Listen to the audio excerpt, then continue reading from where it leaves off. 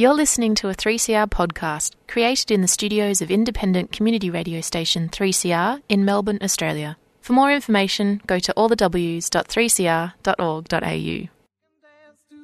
I'm mighty glad I've got a chance to that one big heart that's beating fast. Tomorrow morning let it rain, tomorrow morning let it pour. Tonight we're in the groove together. Ain't gonna worry about stormy weather. Gonna kick old trouble out the door. Beat out old trouble on the drum. Beat out old trouble on the drum. Beat out old trouble on the drum. And kick old trouble out the door. Beat me that rhythm on the drum. Beat me that rhythm on the drum. Beat me that rhythm on the drum. And kick old trouble out the door. Kick him out the door. Kick him out the door. Kick him out the door. Kick him out the door.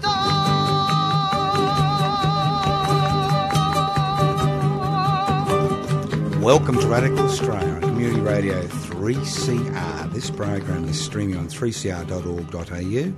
Kelly Whitworth, the world's second greatest producer, is here. How are you, Kelly? I'm very well, and Happy New Year, Joe, and Happy New Year to all our listeners. You only said that to be polite. I am polite, Yeah. and I really do mean it. I know, you're looking exceptionally well. I've been to the beach a few times, so I had some nice ocean swims. It was very nice. Oh, God, that makes me sick, listening to her talk about exercise. It's just It wasn't disgusting. exercise, it was relaxation.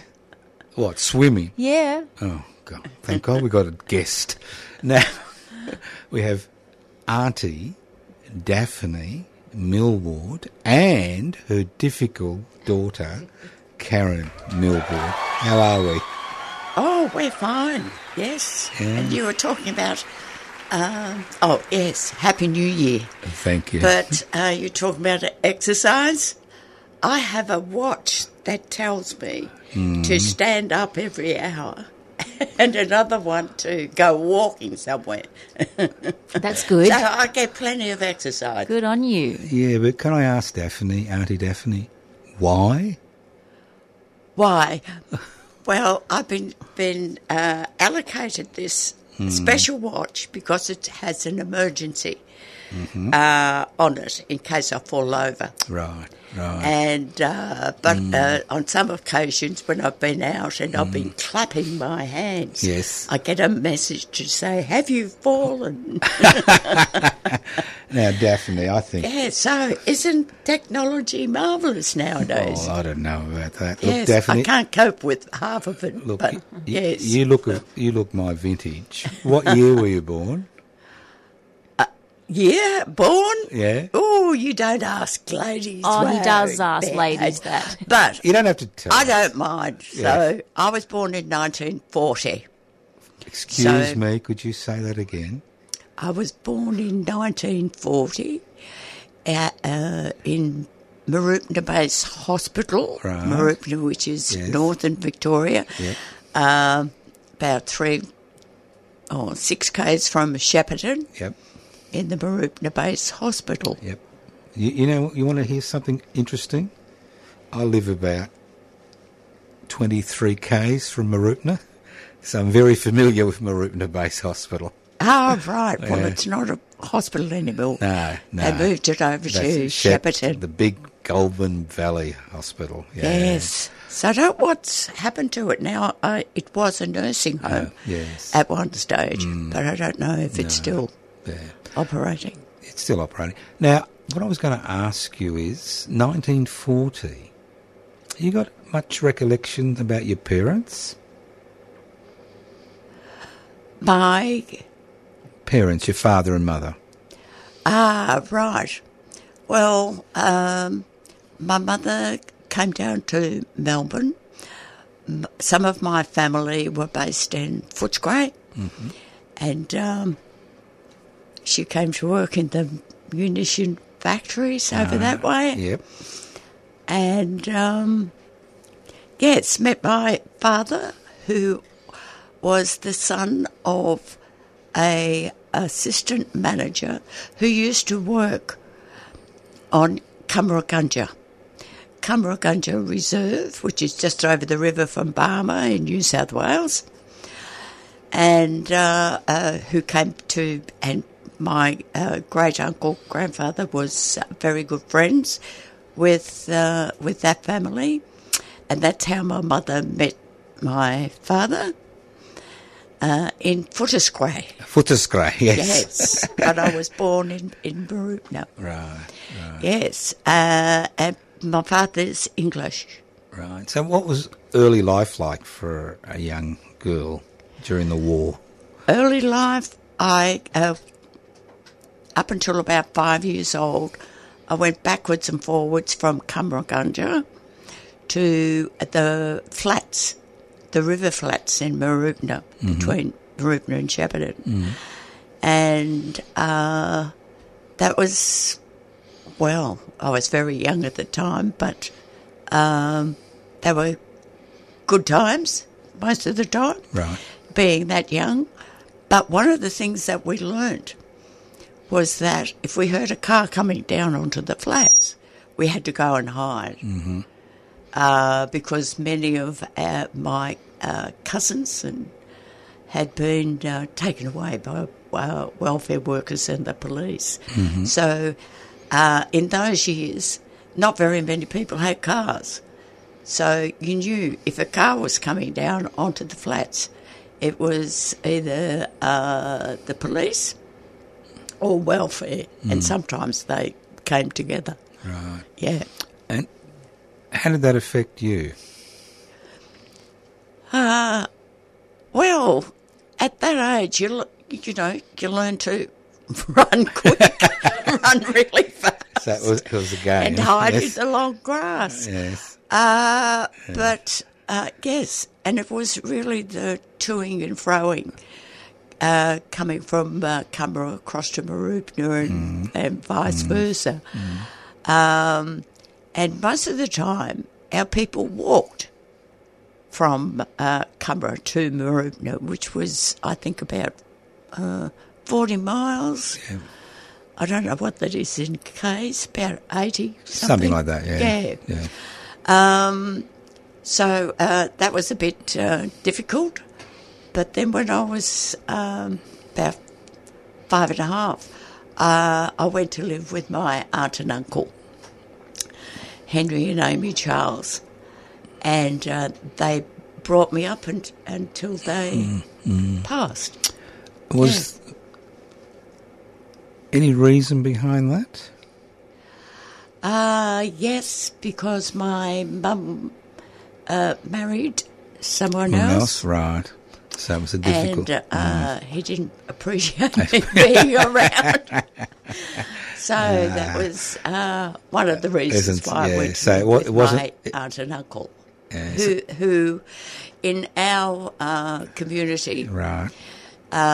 it's you have grandfathers, grandmothers, and then you have, if you're related, your grandmother or your mother's cousins can be your mother and father too.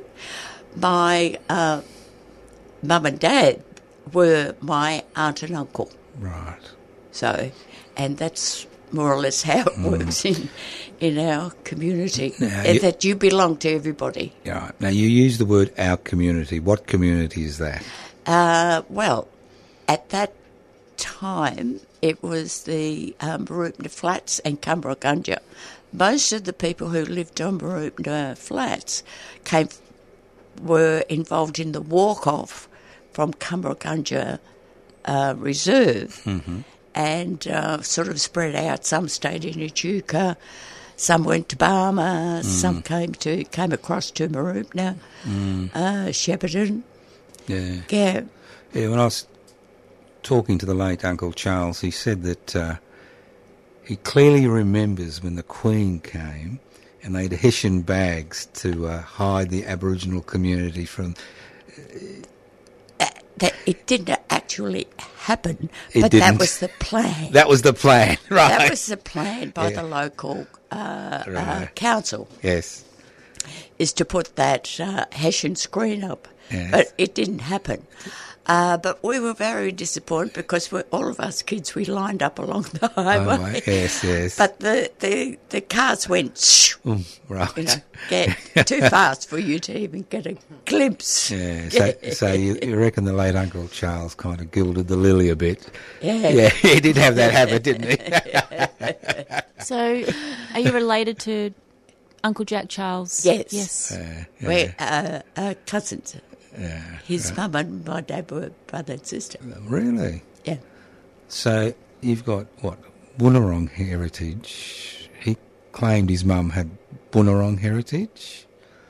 Uncle Jack does, yes. Yeah. But I'm Woolithika of the Yorta Yorta people. Right. So is that a particular clan in the Yorta Yorta? Woolithika is the clan of Yorta Yorta nations, yes. All right. So what was school like for a young girl who's kind of hiding in the long grass?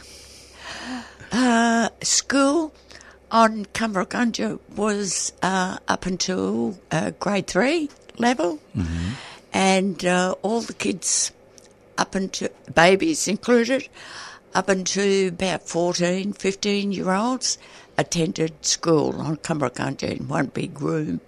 So you all got this, you're all included. Right, yes. And some of the older ones used to bring their baby brothers and sisters along as well. Right, Yeah. right. And I can remember going back when I went to live with my aunt and uncle, going back to Cumbria during school holidays. And, of course, New South Wales is different to Victoria for school holidays. And going to school there. And I was just amazed how much more that I had learnt at the actual school than my cousins and brothers and sisters. Right. So you were a bit of a smarty, were you? Oh, not that smart. No. I Just think. that little bit more learning, that's all. Right. So Yeah. where do your uncle and aunt live? You said you lived there from about 5. Where they live? I guess we lived in Mooroopna Right. and moved around within the township itself. So I went to Mooroopna High School, Mooroopna Secondary, Mooroopna Primary School, Right. and then to Shepparton High School. Right. When I went to high school, there were only 4 Aboriginal students, and we're all related, all Right. cousins. So, but as time went on, of course, the numbers improved within the local area, with more of our mob going to school. But when I went to Mooroopna Primary, there, oh goodness me, probably about a third of the school population were Aboriginal children. And what was life like at the school, Shepparton High? School at Shepparton High, we made friends with other students. A little bit of racism, but not too bad, really. Yeah, Did you? not too bad. But I don't know, how my other family members felt about it, but I was pretty lucky and had good friends Did you? going through. Did you have any little Italian friends? Because they'd be starting to pour into Shep during that period after the war. Sorry, say that again. Oh, I said, did you have any little Italian friends? Because they would have poured in yes, after the war. Yes. Italian, Greeks, Yeah. Jewish, Yep. and most of those communities, we had those little clusters of immigrants were orchardists. Yeah. Yes. Because during the war, that period, that area, there was a lot of prisoners of war from Germany, Italy, Jewish refugees. All the camps around the area. Yes. Yeah, thousands, I think. Japanese too. People were interned. Yeah. So, did you graduate? Yes. In those days, you either did a commercial course at high school or a professional course. I did a commercial course, which included shorthand typing, bookkeeping, which I wasn't very good at. But, yes, but my friends went on and did the professional side of it. And that meant you went on to be a nurse, a doctor, or a lawyer or whatever. So one of my friends at that time went to Canberra, I think, to Teachers College, and became a teacher, and another one to Melbourne University to become a doctor. Her father was our local doctor in Rupner. Right. So, yes, so opportunities were there for everyone. But it was very hard to get employment locally. My first job was with an engineering firm in Shepparton as a junior typist. I'm in awe of you. You could do typing and shorthand. I could do neither. How good was your shorthand? Good enough to get through, but sometimes, oh goodness me, I worked for the British Government Office at one stage, and for the first and second secretaries of information, and I'd go and take, but they'd use English or British terms. And for full stop, they'd say period. Right. So I put period. And when I type up the letters, period instead of full stop. Yeah, so those sorts of little things. So how did this... I wasn't really very good. No, you're excellent. How did this come about that you were working? Was it the British Foreign Office, you said? Yes. How did this... Were you a spy or something? It was interesting. It's probably one of the easiest jobs I have ever had. My responsibility was boxing up films or recordings for radio stations and TV stations. Information on probably touristy type information, the best places to visit in the British Isles. How did you find yourself there? I'm intrigued. You didn't have the travel wanderlust, did you? And went off to the old Dart. Yes. Yeah. But those two gentlemen were they were my best bosses ever. Yes. Well, they worked for the government. Yes. They could relax. So how did you find yourself in Britain? Sorry? How did you find yourself in England? In? England? Were you working for the British Foreign Office here in Australia? In Australia. Oh, in Australia. In Australia, right. No. The furthest I've been is, outside of Australia, is Hawaii. Hawaii. Loved it. When did that happen? That was in 2009, 2010. That was Karen there. Karen and our family went. We had a holiday at the same time as Karen and I attending a World Indigenous Health conference in Hawaii, and that went for, 3 or 4 days, and the rest of the time we became tourists. You became tourists? Yes. And the best place there was Waikiki Beach.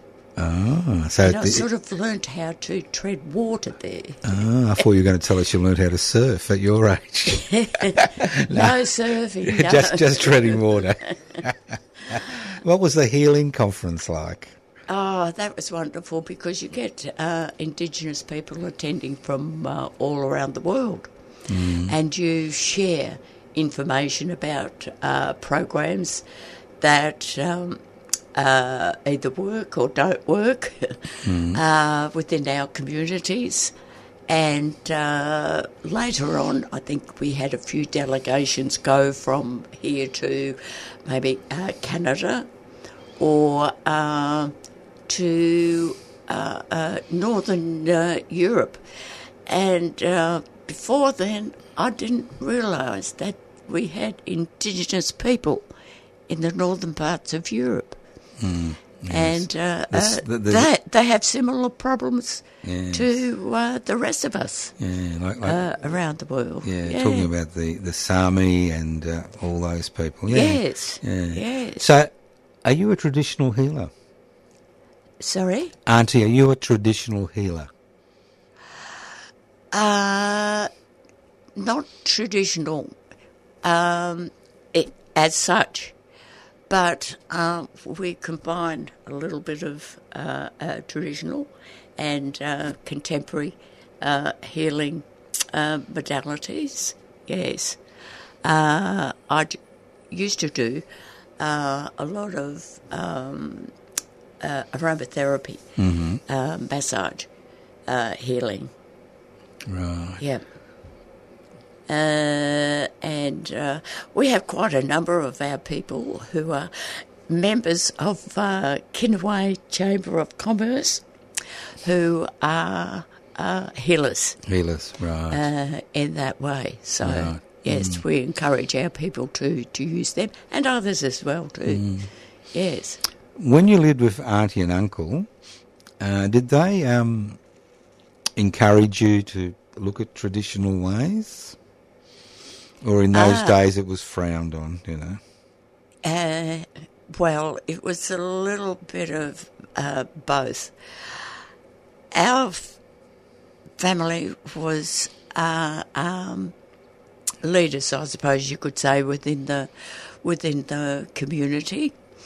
My great uncle was William Cooper, and it was his daughter who raised me.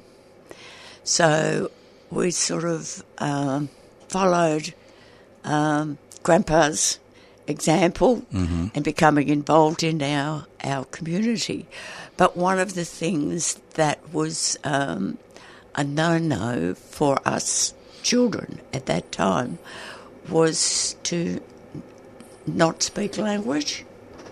I can remember some of my uncles coming across from Cumber and visiting my uncle in Barubna, and they would meet with other family members from down on the flats, and they'd come and visit, and they'd go in the front room and shut the door. Even my uncles and aunts weren't permitted to go in there because they were communicating in language. So it was sort of, sad in a way, because that's one of the first things that's taken away from you when colonisation happens, is you have to learn the colonist language, and you're sort of forbidden to speak language and and participate in ceremonies and things like that. And we've lost some of that, but we do have now our language organisations who are assisting our communities and our different countries across the state to resurrect the languages, the local languages. Like we have language books. Now we have Yorta Yorta and Gunditj Mara, and yes, all of those are coming back now. But we need to also work with linguists to help us to say the words, but then they have to be written so that the younger ones can learn it. Yes, but then we need to learn how to say the words Right. as well. I was impressed there when you said younger ones and you kind of pointed to yourself. I was very impressed. Well, at the time I was a younger one when we started bringing the language back, but now it's going down to my grandchildren. Yeah. Yes. Well, how many grandkids you got? I've got 5. 5. 3 3. with my daughters, and we have a Melder family as well, Right, so I've got 2 others. Yes, they're all grandkids. Yes, so they're all my grandchildren. I've got a melded family, so I understand. Yes. Yeah. And how many children did you have? 2. 2. There's Karen here and... Karen and my youngest daughter Shelley lives in Queensland. Where She's in Queensland? in Bellbowrie in Brisbane. Oh, Brisbane. Yeah. Suburb of Brisbane. It's on the outskirts of Brisbane, and there's a lot of stud farms around there, that area. Yeah. That's it. And So they're close to the Brisbane River, which floods. it does flood. Yeah. I remember Yeah. the 74 floods. I was living upstairs in a pub.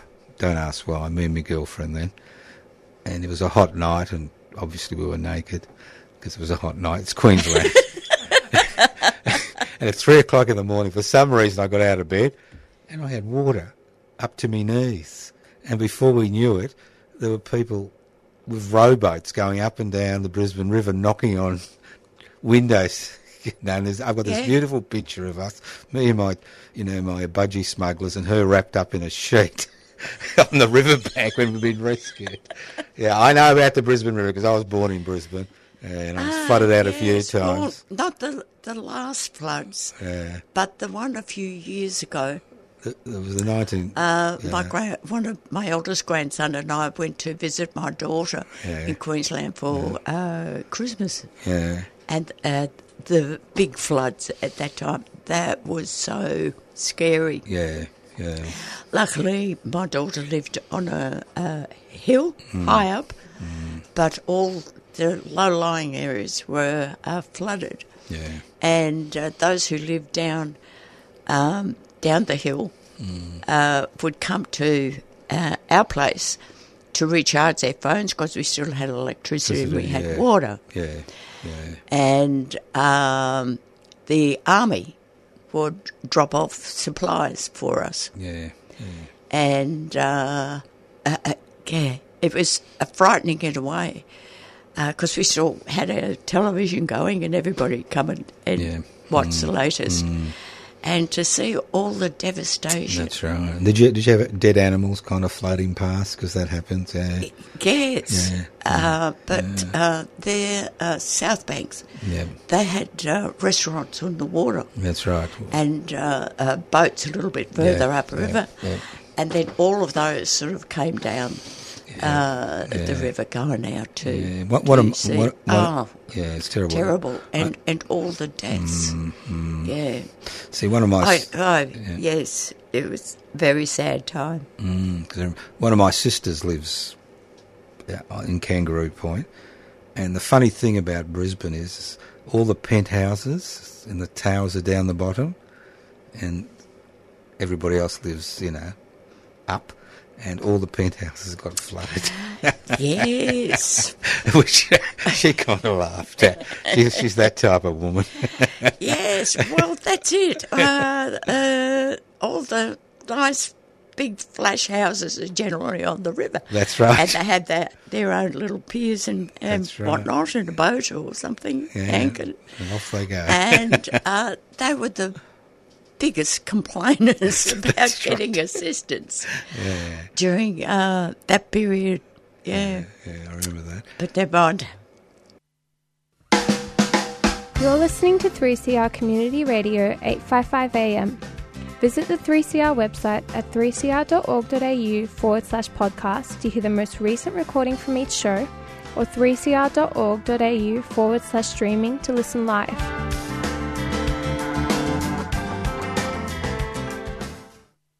You're listening to Radical Australian Community Radio 3CR 855 on your AM dial. This program is streaming on 3cr.org.au. The program is podcast. You can access the podcast by going to 3cr.org.au. When you left high school, you did that work, and what type of work? You said you've done a fair different types of work during your life. What type of things you've been doing? Okay, when I was still at school, I worked weekends in a cafe in Mooroopna, and also I worked at the old-style Coles in Shepparton, behind the counter. Mm-hmm.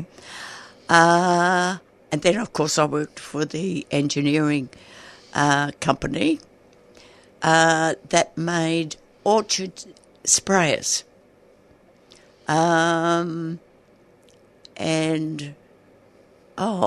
can I say this? That's where I have met my first boyfriend. Oh, of course, you can say whatever you like. Yes, he was an apprentice mechanic. But we don't want to know about the first kiss, all right? But when I was 17, my uncle, Pastor Sir Doug Nichols, came to Mooroopna and had a long chat with my mum and dad. And next minute I was packed up and brought down to Melbourne. I had to get my mum to go to my workplace and tell them what happened, that I'd more or less been kidnapped. Taken to Melbourne. So I work with Pastor Sir Doug Nichols and Pastor Stan Davey in the establishment of the Aborigines Advancement League, which is the first major organisation in Victoria and in Melbourne. We started off, goodness me, in houses. Our first office was the study of the Church of Christ Manse in Ivanhoe. Oh, right. And then we moved to the Church of Christ Bible College in Glen Iris. Then we moved to Bayswater. Oh. And then we actually got an office in the Athenaeum building in Collins Street in the city. And one little funny incident that I generally talk about is that I lived with Pastor Davey and his family in Bayswater, and it was on a farm-like situation. And we had a cow and a milking cow. Yes. And I would travel on the train from Bayswater to the city with a lemonade bottle full of milk wrapped in a brown paper bag. And, of course, travelling on the train, you had the people looking at you, strange. Yes. She's so young. Carrying around this bottle in a brown paper bag, yes. But it was milk for our coffee. Oh, right. In our office in the Athenaeum building. Well, and then, of course, later on we moved to Cunningham Street in Northcote, and then had the new building in Thornbury, which was through at that time, the Northcote City Council. Now Northcote's become part of Darebin City Council. And they've always been great supporters of the Aborigines Advancement League. Yes. So Pastor Doug obviously kidnapped you because he knew you were a talented young woman who could do typing in shorthand. Yes. There weren't too many of us. Exactly. So, and, of course, being part of family. Yeah, you had no choice. So what exactly was your role? Well, I was the office person. Dog's body. You couldn't call me a manager or anything like that because there was three of us. Yep. And I just took phone calls and typed up letters and things like that. Because Pastor Doug and Pastor Stan would be out travelling to different locations and talking about the in the beginning of the Advancement League, talking about the plight of the people in South Australia, where they did the bomb testing. Yes, Maralinga, yeah. And some of those people were dislocated from their lands, but not all of them were notified what was going on. So some of them were still within that area and, were affected. Badly affected, yeah. By that. And not just our people, but the other people who were involved there as well. But, that sort of started off our efforts in assisting Aboriginal people. And then we began to concentrate on our own mob here in Victoria. Can you tell us about the land at Northcote and the building program with the Aboriginal Advancement League? How did that come about? Because that's a very nice spot. Yes. Well, in the beginning, when the Advancement League came into being, there was no government funding, and we relied a lot on donations, and which was why Pastor Doug and Pastor Stan went out and giving talks here, and they would take up a collection. And we also had what we called AAL branches around the state, mainly people from churches or schools who, raised money for the lead. So we relied on that. That's why it took so long before we actually had an office to work from. And then we were given an old Church of England manse in Northcote, which became the Aboriginal Girls' Hostel, which was then my mum and dad came down and ran the hostel, so I then moved into the hostel with them, and an office was set up in the backyard of the hostel, and then a few years later another building was built in the backyard, and then this is all from donations. Yes. And then we also had the Sir Doug Nichols Centre, which was on the same property. Yeah. But then as time went on, we started then receiving grants from the government. So along with the government, the Commonwealth and the local government, we were able to get the property in Thornbury and to have the building built there. Yes.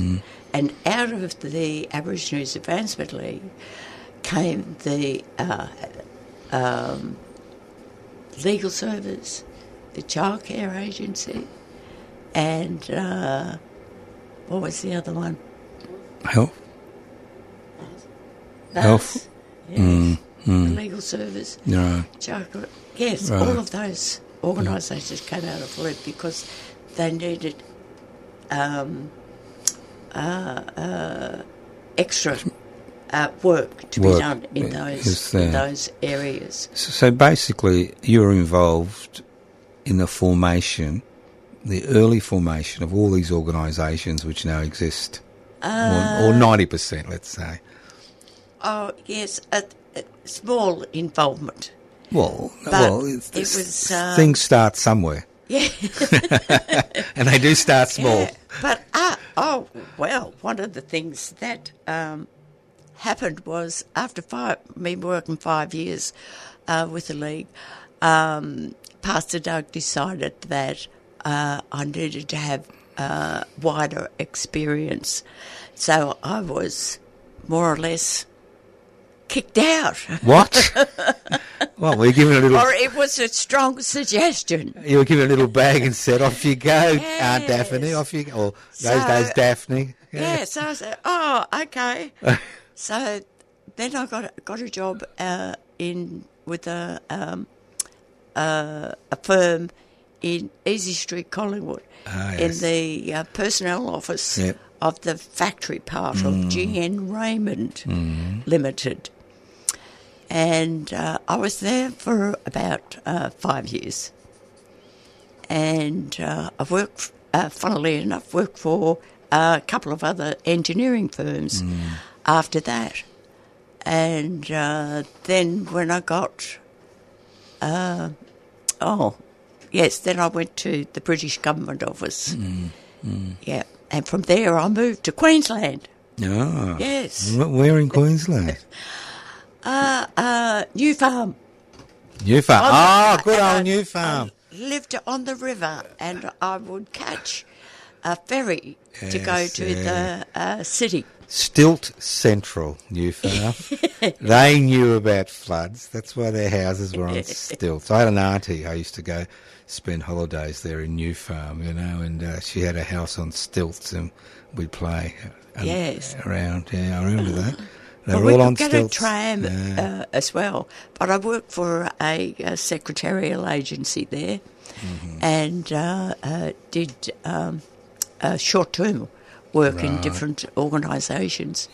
But I got this job as a telephonist in the Towermill Motel, and it was fine. I loved it. But they had some of their towns were the same as we had in Victoria. Yes.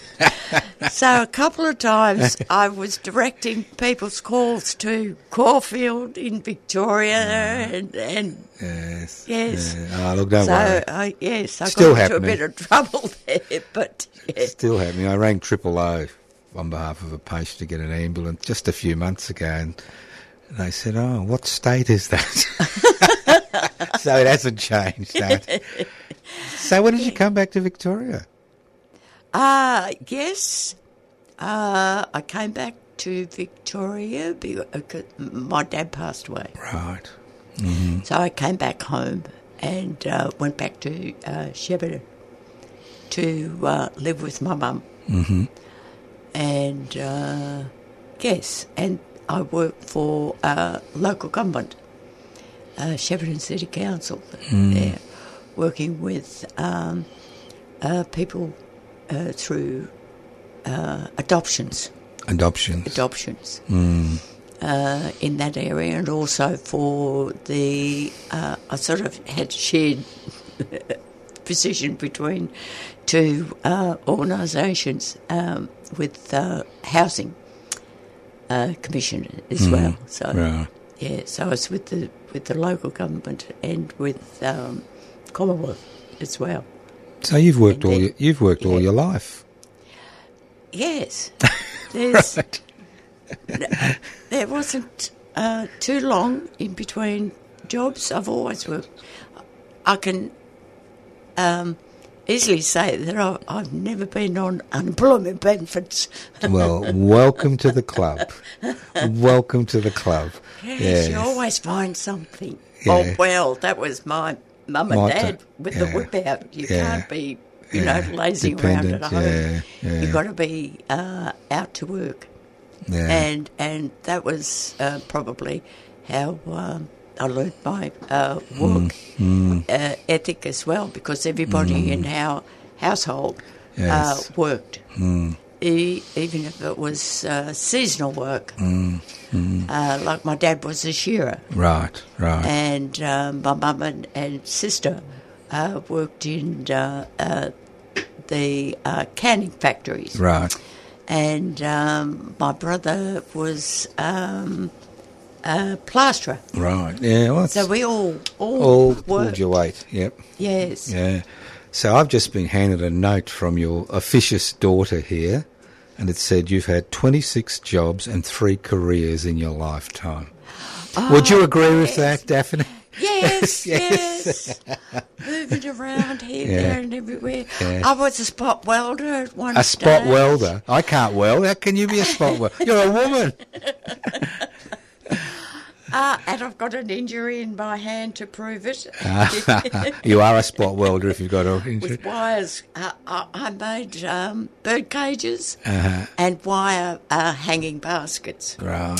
So, yes, so I did that for a little while the kids were at school. Right. I worked for 4 hours a day. Yeah. Yes, for $4 an hour. $4 an hour. Oh, you're getting a lot of money there Yes, but, yes, you just did what you had to do. to survive. Yeah. And then I had, I started a lampshade business, sort of having a little niche in making lampshades in people's own material to match their curtains or their bedspreads, which was done back in those. That's in the 70s. All right.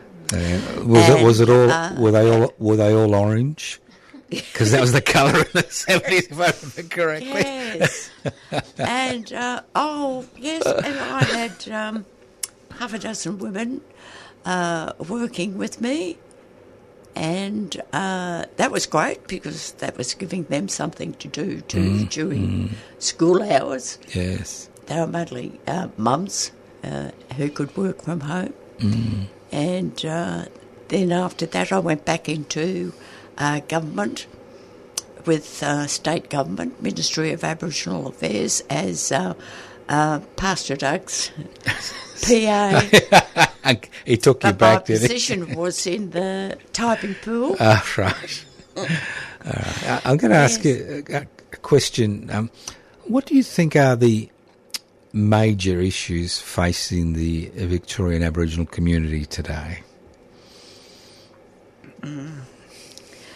Well, we're still facing a lot of racism, and I think it's mainly through ignorance.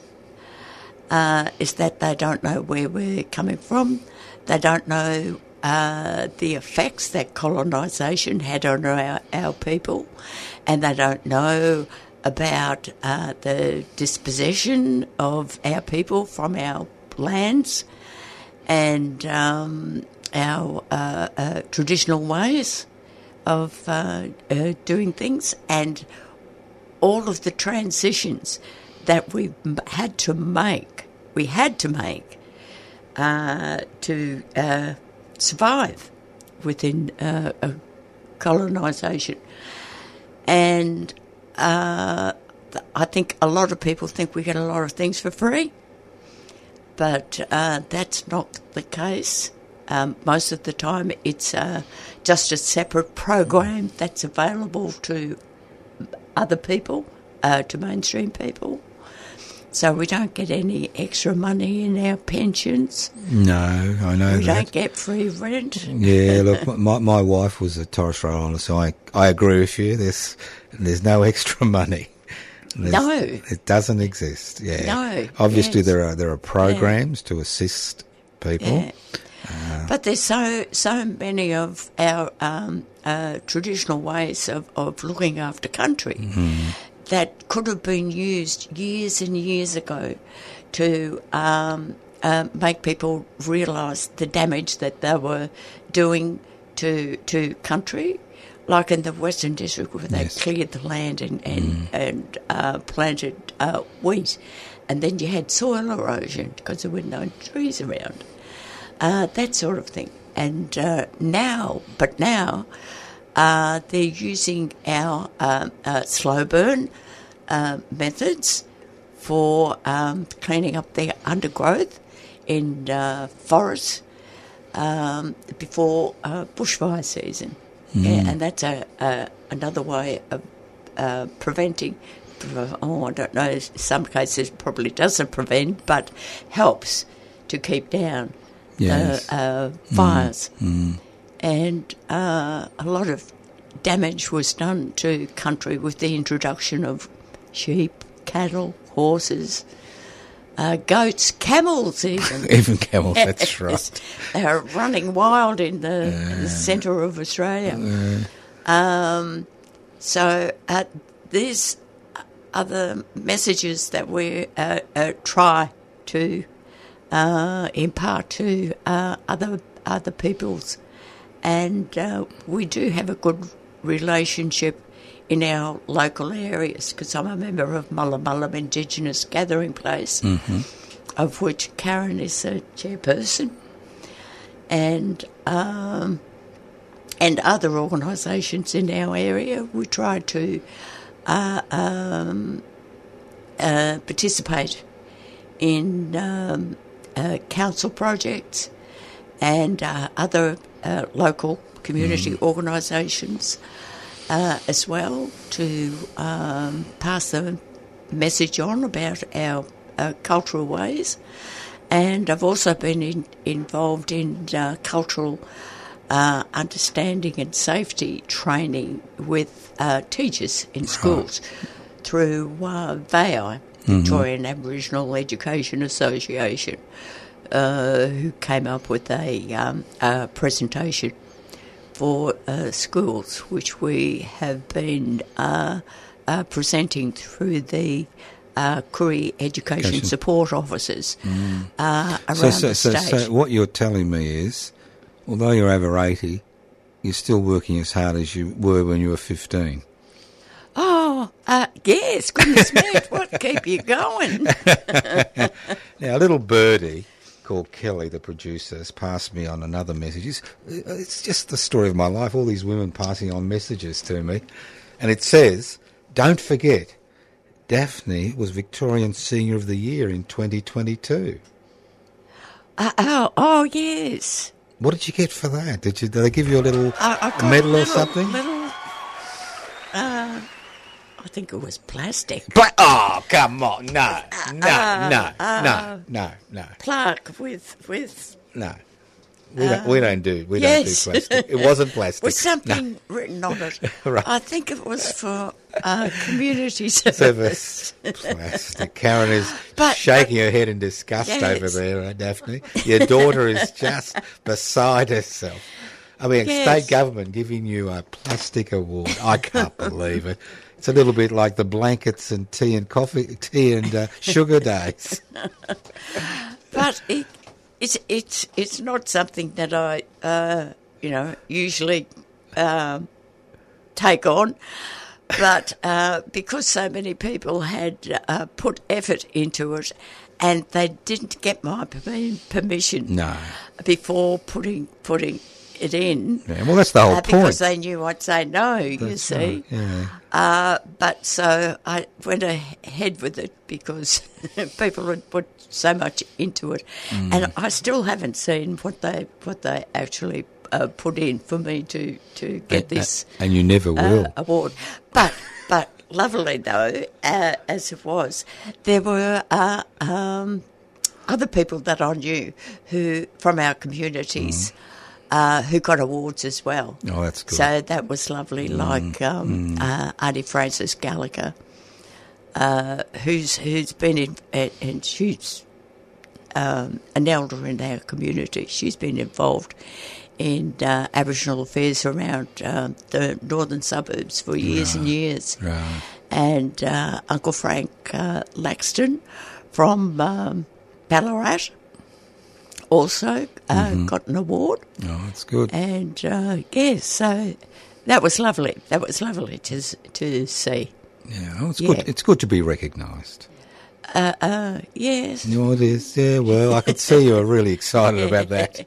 Yes. Now, look. Well, seeing as they've put me in, I'd just like to mention that Karen has also been recognised, and she's been inducted into the Victorian Women's Honour Roll last year as well.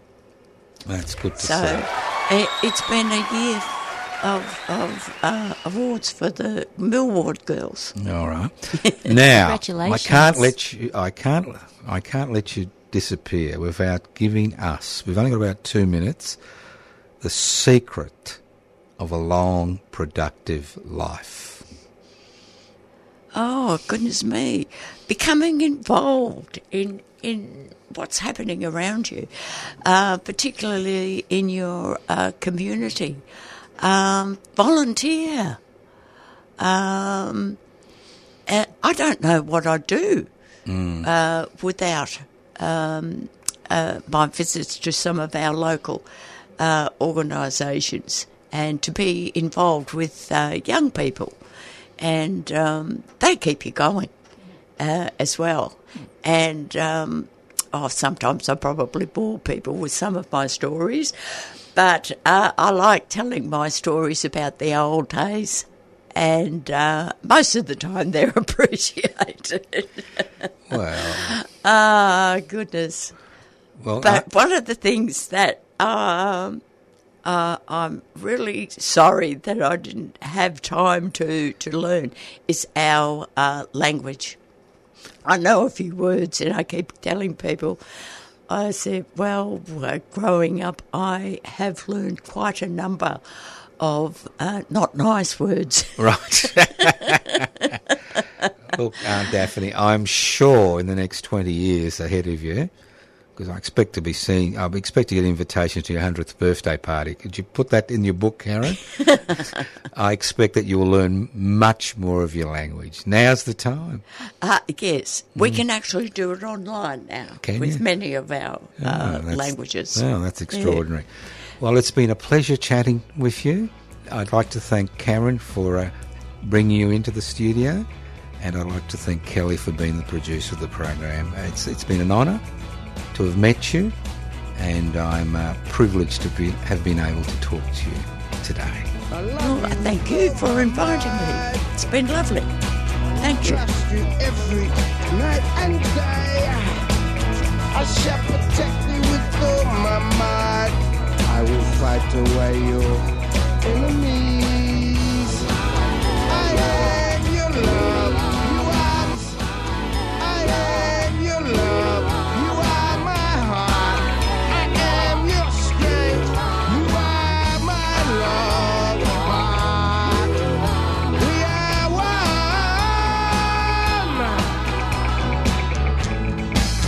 one. Like a brave young knight. This adds up to one thing, and that is that I love you. You are in my dreams. I am your love. You are my heart. I am your strength. You are my love. Heart. We are one. I am your love. You are my heart. I am your strength. You are my love. Heart. We are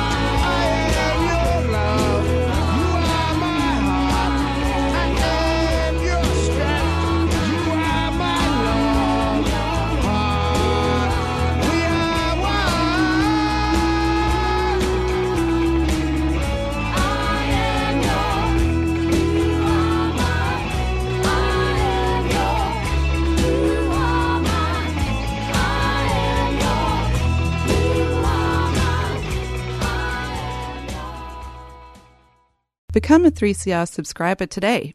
Go to 3cr.org.au/subscribe or call the station on 03 9419 8377.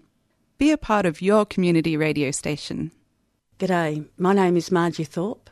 You are listening to 3CR Community Radio 855 on your dial.